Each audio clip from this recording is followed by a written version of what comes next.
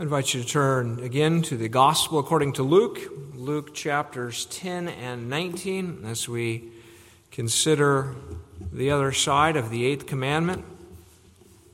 Considered the more negative, the what is forbidden part this morning. I'd like to look more towards the positive, what is required tonight, and reading two passages. First of all, from Luke chapter 10 at verse 25, we have the parable of the Good Samaritan. Luke chapter 10 at verse 25. And there we read God's word. And behold, a certain lawyer stood up and tested him, saying, Teacher, what shall I do to inherit eternal life? He said to him, What is written in the law? What is your reading of it? So he answered and said, You shall love the Lord your God with all your heart, with all your soul, with all your strength, with all your mind, and your neighbor as yourself. And he said to him, You have answered rightly. Do this, and you will live. But he, wanting to justify himself, said to Jesus, And who is my neighbor? And then Jesus answered and said, A certain man went down from Jerusalem to Jericho and fell among thieves, who stripped him of his clothing, wounded him, and departed, leaving him half dead. Now by chance a certain priest came down that road, and when he saw him, he passed by on the other side. Likewise a Levite, when he arrived at that place, came and looked and passed by on the other side. But a certain Samaritan, as he journeyed, came where he was, and when he saw him, he had compassion. So he went to him and bandaged his wounds, pouring on oil and wine. And he set him on his own animal, brought him to an inn, and took care of him. On the next day when he departed, he took out 2 denarii, gave them to the innkeeper, and said to him, Take care of him, and whatever more you spend, when I come again, I will repay you. So which of these 3 do you think was neighbor to him who fell among the thieves? And he said, He who showed mercy on him. Then Jesus said to him, Go and do likewise. And then turning further in the Gospel to chapter 19, Luke 19.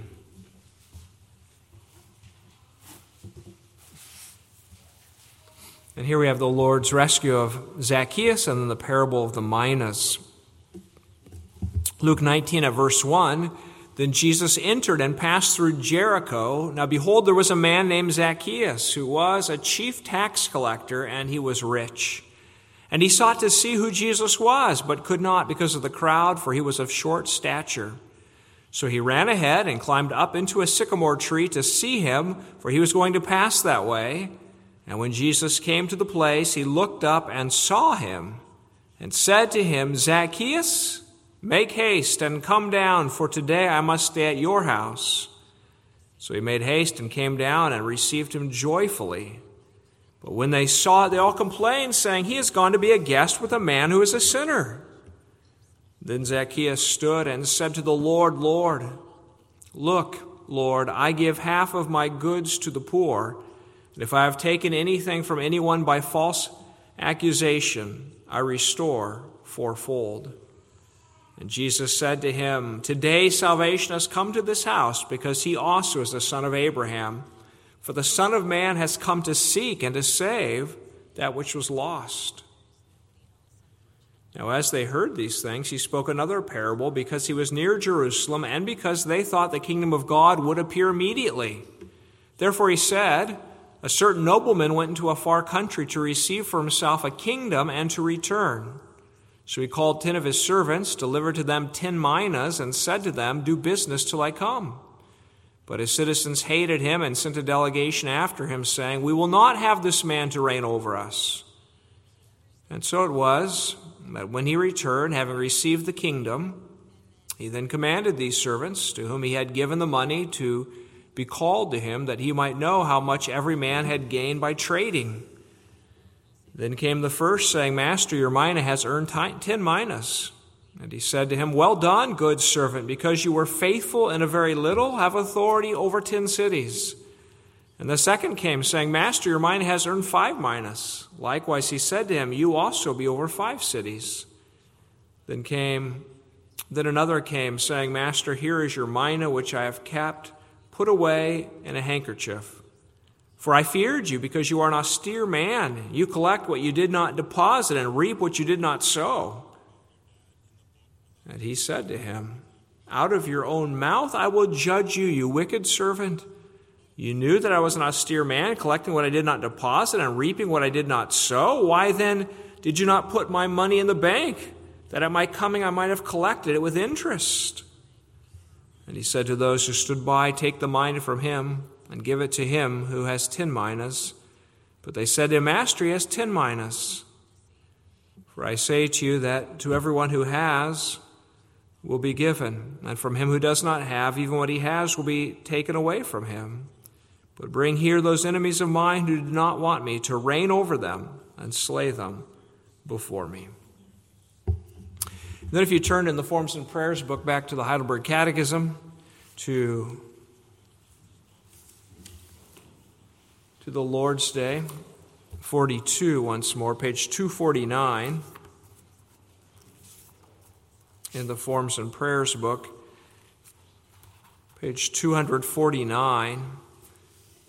In question 110, we read this morning what was forbidden in the commandment, you shall not steal. You shall not steal forbids all kinds of theft and cheating and squandering of God's gifts.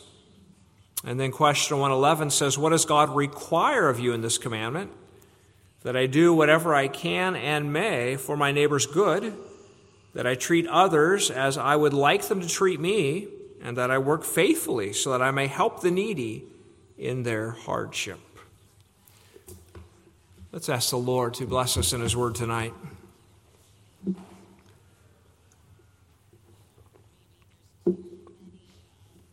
Father in heaven, we pray that you would come near to us through your word, that you would illuminate the text and lighten up our hearts, that we could receive the word of our Lord Jesus Christ. And thank you for the way your word works upon us, sustaining us, renewing us, and shaping us. Do a great thing among us and lead us to our Savior, that we may live for his glory. In his name we pray. Amen.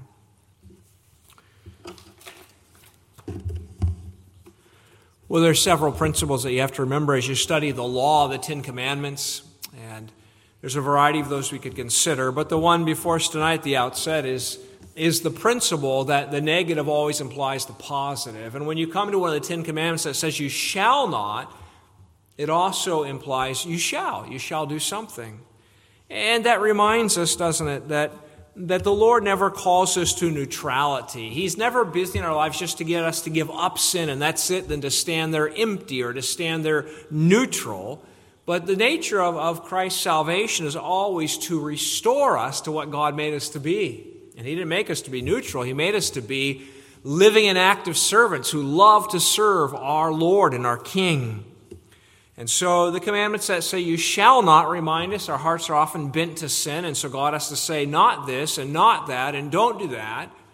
But that's not all God says to us. As his Spirit renews us, he says, now walk in this way, walk in this way. And so Ephesians chapter 4 says the one who steals must steal no longer. That's the forbidden, the negative. But then it says the positive, he is to work, he's to do something useful with his hands, that he might have something also to share. So work and share is the positive. Well, the gospel restores us to that positive, to that life. And therefore, we are not those who hate God's law, but those who confess that the law of the Lord is our delight. And we pray with the psalmist, open my eyes that I may see wondrous things out of your law. If I was the old creature, I would hate the law. I would run from the light. But since we're made new creatures, we come to the light and say, Lord, teach us and shape us. We want to please you and walk with you in the light of your commandments. Well, tonight the Lord calls us to the positive application of the eighth commandment. And what we see, first of all, is the rescue that Christ brings. And then secondly, the resources he deposits in our lives. And then thirdly, the road, the stretch of road that he sets before us. Those 3 points tonight, the rescue, the resources, and the stretch of road before us. I'd like to begin at Luke 19 here, where Jesus comes to Jericho, which was a beautiful city, they say, of palm trees and rose gardens and streets lined with sycamore trees, and a delightful climate and a grand place of a winter palace for King Herod. Jericho is a place that also had quite an economy. It was sort of a port city, if you will, as people came into Israel there. And they were at the crossroads there of trading. And so there's lots of that going on. And therefore it was a great place for a tax office. The Romans wanted to gather all that taxable tax on goods. And we read about this man named Zacchaeus, who was a chief tax collector, and he was rich. So we get the idea that the Zacchaeus man was a substantial man. He was a man of wealth, a man of prominence. Maybe he was the head of the whole district there in terms of the tax office. And there was a lot of money coming through there.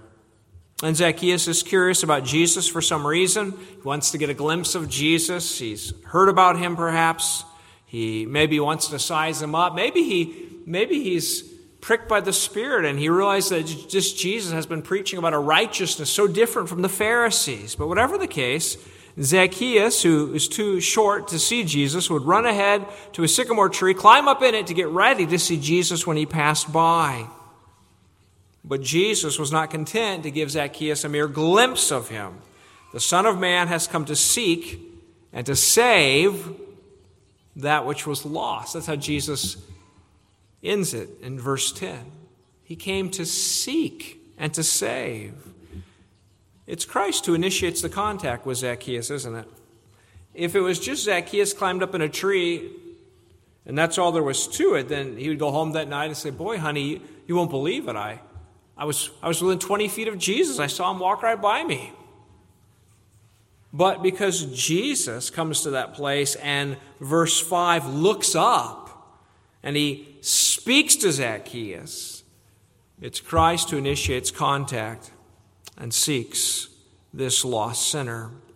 "Zacchaeus, come down, make haste, for I must stay at your house today." Now Zacchaeus is delighted by this, and the people are angered by it. They complain that he has gone to eat with a sinner. Remember that tax collectors were not well loved by the Jews because they were usually Jews who were working for the Romans. And the Romans were the occupying army in the land. The Jews were not free. They hated the Romans ruling over them. And there were some among the Jews who were helping the Romans to do that, namely these traitors, these scum, as they would think of them, these Jews who served the Roman government. But how sad it was at this late stage in Christ's ministry here, even here, all the way in Luke 19, and people still don't get it. They are upset with Jesus for eating with a sinner, and they miss out again, don't they, on seeing what a glory that he comes for sinners. They still don't comprehend that Christ has come not for the righteous, he's come for sinners. He doesn't condone sin. He doesn't encourage thievery, but he comes to save thieves. And Christ, by his power, conquers. He has come to Jericho, and he is the New Testament Joshua, and the tall walls of Zacchaeus' heart fall down. The kingdom of heaven and its righteousness conquers Zacchaeus. Zacchaeus knows of his sin as he stands before Christ, but he also knows of grace. So he finds salvation in Jesus. And the evidence is verse 8. Zacchaeus says, "Look, Lord, I give half of my goods to the poor." That's his thank offering he gives to God. "And if I have taken anything from anyone by false accusation, I don't just restore it, but I restore it fourfold. I make restitution." The law in the Old Testament at some points required lesser restitution, sometimes double what you'd stolen. But here Zacchaeus will go fourfold. And all of this is not the means by which Zacchaeus gets saved by doing these things, but it's the evidence that he is saved by Christ Jesus. It is the evidence that the Lord has visited him, that salvation has come to his house, that the Lord has come. What a wonderful thing it is when the gospel appears. When the Christ seeks and saves people, it changes them, right? It doesn't leave them unchanged. That's true for every kind of sinner, including those who are thieves. I think last time we studied the Eighth Commandment, I came across that little note in J.I. Packer's book, Growing in Christ, where he writes that in the Belfast revival of 1922 and 23, converted shipyard workers brought back tools and equipment which they had stolen in such quantities that in one place an additional store shed had to be provided to hold them. When the gospel came and lives were changed, and suddenly coming back are all these tools and all this equipment. What a wonder. The gospel changes people.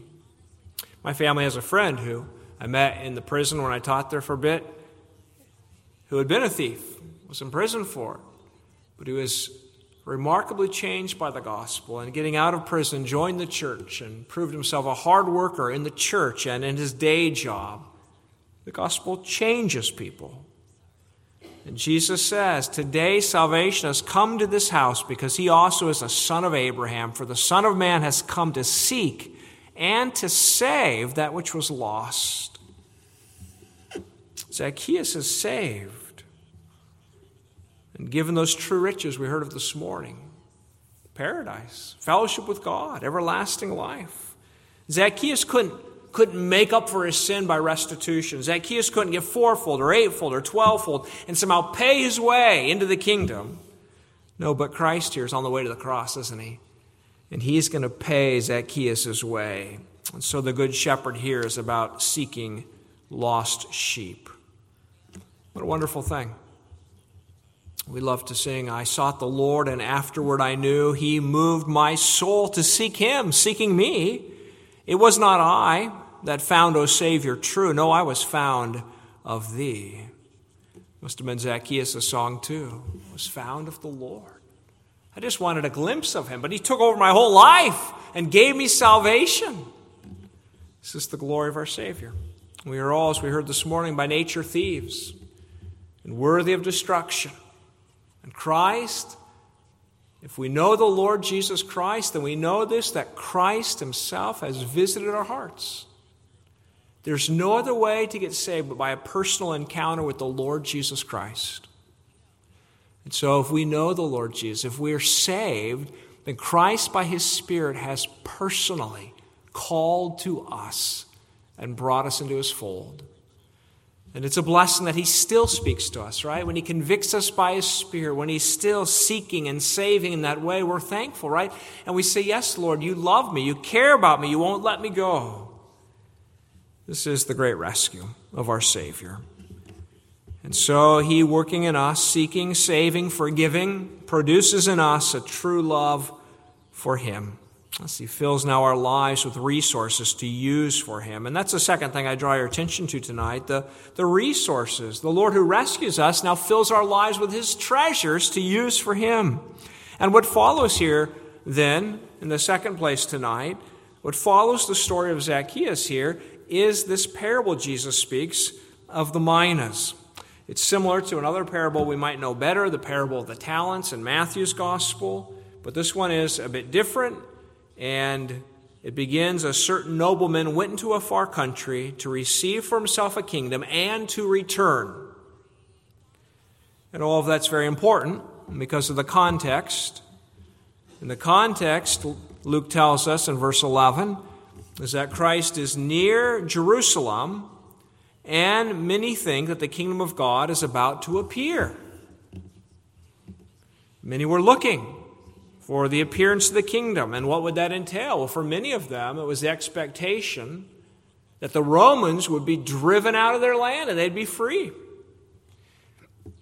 Now it's Passover time, and they're remembering how God delivered them from Egypt. They're remembering what it was to be a free people. And you can imagine that the flames of a revolutionary spirit were being kindled. And what if Christ didn't address this? And what if Jesus came into Jerusalem then and was hung on a cross, and many people only thought then that the kingdom had failed? And then would they serve the Lord if the kingdom had failed? Is there any real purpose in going to work tomorrow or striving to be faithful in the little things if there's no king, if there's no kingdom, if we're slaves forever? And you could think even just in terms of elections. We got elections coming up in a bit, but how discouraged we are sometimes on the day after election and wake up maybe and you're a bit sad. You don't feel like getting out of bed, maybe. When we think there's not much future, we don't feel like going to work. But the deepest deliverance God's people needed was not from Rome, of course, but from their sins and from the devil's power. They needed the atoning work of Jesus. And they needed this king to die for them and rise and ascend in power and to redeem this world. And Christ is showing by this parable that though he's going away for a while, he hasn't failed. It's not that the kingdom has failed. He tells of a nobleman who went to a far country to receive a kingdom. Sounds a little strange to us, but the scholars tell us this was the normal routine under the Romans. That if you are the one now to be crowned the king of some area or appointed the ruler, you go to Rome to the emperor and he confers that power and authority on you, and then you return home. And it also did happen in those days that sometimes when the next person in line was to be crowned king, that people who didn't like, maybe a king died and they knew his son was a real rascal, they might send a delegation to Rome to say, we don't want him to be our king, and try to oppose him.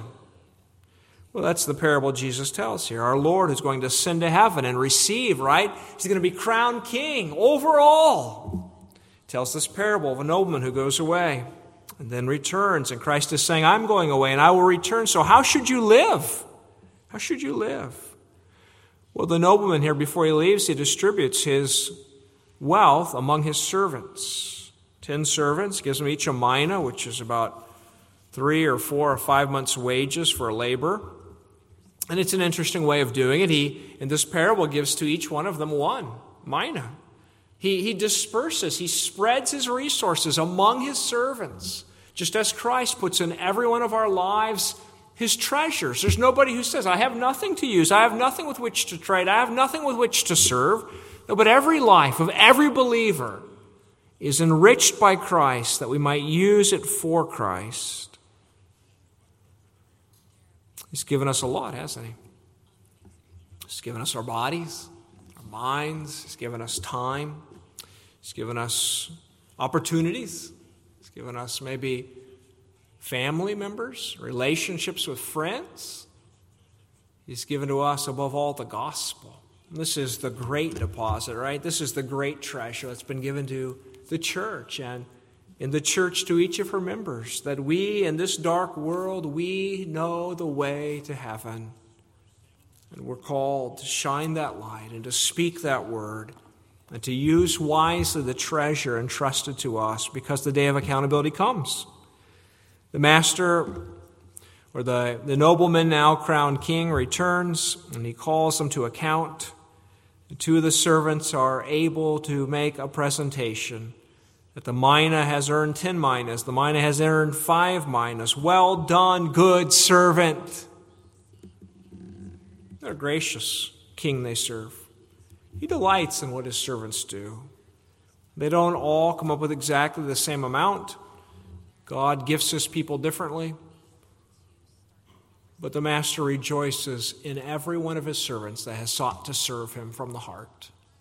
And though we often fail, and though we often come up with less than we would have desired, if we are those who humbly seek to serve the Lord, then we can expect that he will reward us and rejoice over it. That kind of a heart, you see, is far different from the one who left the mina wrapped in a handkerchief. And he accuses his master, saying, I feared you because you are an austere man. You collect what you did not deposit. You reap what you did not sow. He does not love his master. He hates him, doesn't he?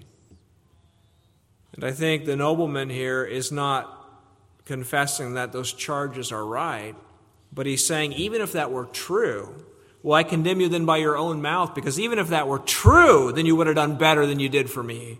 You would have worked hard knowing I was such a man. This man reveals that while his master's gone, he has no interest in his master. His heart is with those who've sent the embassy saying, we don't want him to rule over us. That's where his heart really is. He doesn't love his master. How different for those like Zacchaeus who have been rescued. Because now we look at our lives, don't we? We say, it's all the Lord's, and I'm glad it is. I'm glad to confess it. I don't belong to myself. My life belongs to the Lord Jesus. All of my time and all of my resources and all that I have, it's been entrusted to me that I might manage it for my Master's glory and good. And that's my delight.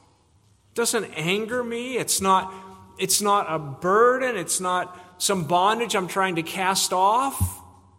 It's the thing that I most want to do. I love my Master. I love my King. You see, how wonderful it is to be a Christian and to be able to recognize, to be able to say, as we say as believers, that all that I have is His, right? Mine is thine, not mine is mine. That's a good thing. That's a glad thing for the believer. And the world tries to hide from God and hide what they have from God. And the Christian says, all that I have has come from you. May it all be for your praise, all for the coming of your kingdom. So there is the rescue, and then there are the resources distributed. And then finally, let's take a look at the stretch of road set before us in that parable of the Good Samaritan. Jesus tells a story of a man who travels from Jerusalem down to Jericho, and he falls among thieves.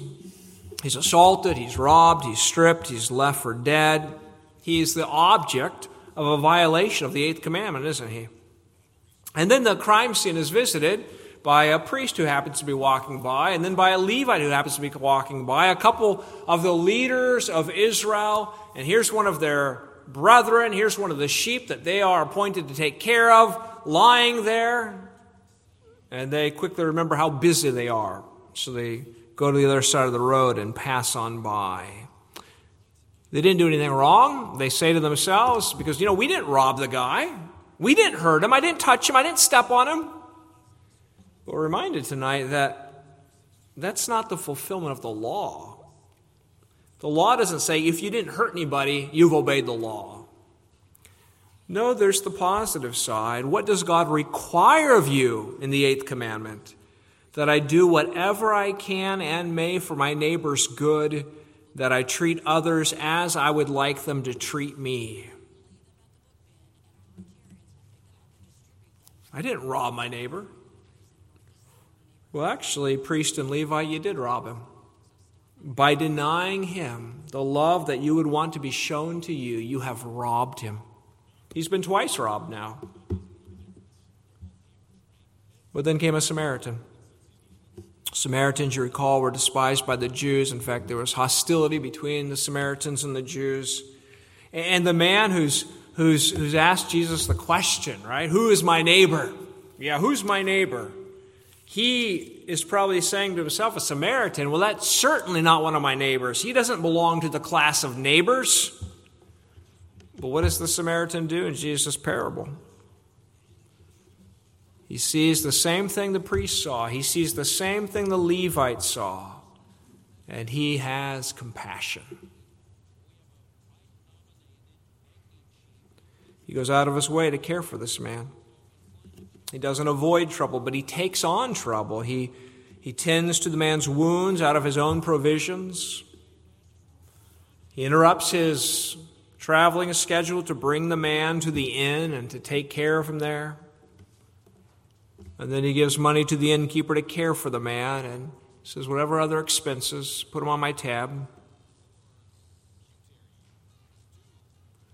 The expert in the law had come to Jesus asking about eternal life and claiming he'd kept the law. Oh, I've loved God. I've loved my neighbor. Oh, but who is my neighbor? I've got that limited down, so I've loved my neighbor. Jesus is saying by this parable, you're asking the wrong question. Or as Edmund Clowney puts it, Jesus does not suggest that we ask, who is my neighbor? How many must I love? He wants us to ask, to whom am I a neighbor? To how many can I show unmeasured love?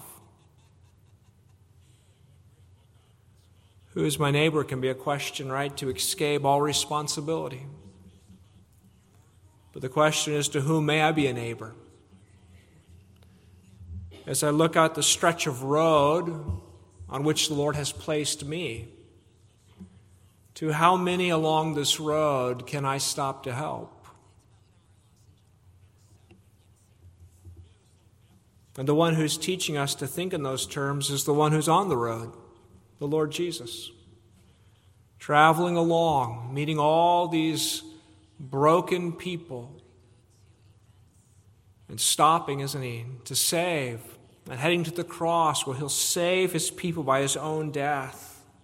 The Lord Jesus, who takes trouble to himself, who doesn't pass by on the other side. The Lord Jesus, who loves and gives until it hurts and then gives more. And this Lord Jesus is setting before his people a new way. Not a way of self-righteousness, and if you try hard enough, then you can inherit eternal life. But no, for those who have eternal life, the new life, and following the Lord Jesus. Ironically enough, those who would pass by the mugged man, the priest and the Levite, are the ones who are going to pass by the gruesome Christ upon the cross and say, we don't want to touch that one. But only those who will embrace Jesus Christ crucified, who will humble their pride to say, I need that one who died for me. I am a thief by nature. I squander God's gifts. I am self-absorbed. I need his atoning blood. I need his renewing spirit. I need a new life. Those who receive Jesus Christ receive the greatest thing.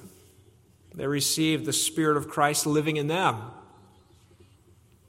And now they begin to look at all their resources differently. And they begin to look at the stretch of road before them in which God and his providence has placed them quite differently. It's not simply about me getting from point A to point B with all my possessions intact. But it's a question, what can I use for the good of others? How can I serve those around me? How can I support and bless my neighbor? That I do whatever I can and may for my neighbor's good. That I treat others as I would like them to treat me. And that I work faithfully so that I may help the needy in their hardship. Well, that's a different way of life, isn't it? And above all, to help people by telling them the wonderful news of such a Savior who died for thieves and robbers and made them sons of God and new creation. Thinking back to that story of Christ saving Zacchaeus, the commentator Dr. Davis writes, this account reminds us of how important incidental details can be when we read that Jesus looked up at Zacchaeus. He writes, I think of that story of William Thomas in the community in South Wales where Martin Lloyd-Jones had his first pastorate. William Thomas was perhaps close to 70 years of age and basically a filthy, talking, nasty old drunk. But he overheard some men in the pub talking about the preaching at the chapel, something about there being, quote-unquote, hope for everybody. And Thomas was curious to check it out. The first Sunday, he lingered outside the church fence and lost his nerve. The next Sunday night, he found they were already singing and he was too late.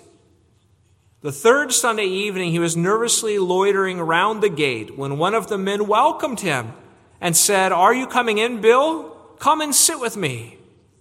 He did, and he understood the message and came to faith that very night. It all seems so incidental, and yet in one way everything hung on those words, "Come and sit with me."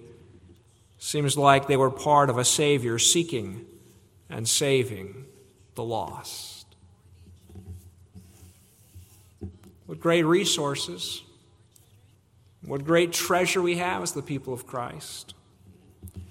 And what a great partnership that we're called into the service of the great King, our Lord Jesus, who in all his grace and mercy has come to seek and to save the lost. May we not rob the world of the gospel we've been given. Amen. Our Father in heaven, we thank you for the Savior you've given to us. We thank you that his love has become our example. It has become our redemption. It has become our power of a new life. We pray that the very Spirit of our Lord Jesus Christ would fill our hearts, that we'd be trained away from the kind of self-protection rooted in selfishness, and that we'd be trained into the self-giving ways of our Master. Hear us, we pray, and help us this week to walk in fellowship with our Savior. Amen.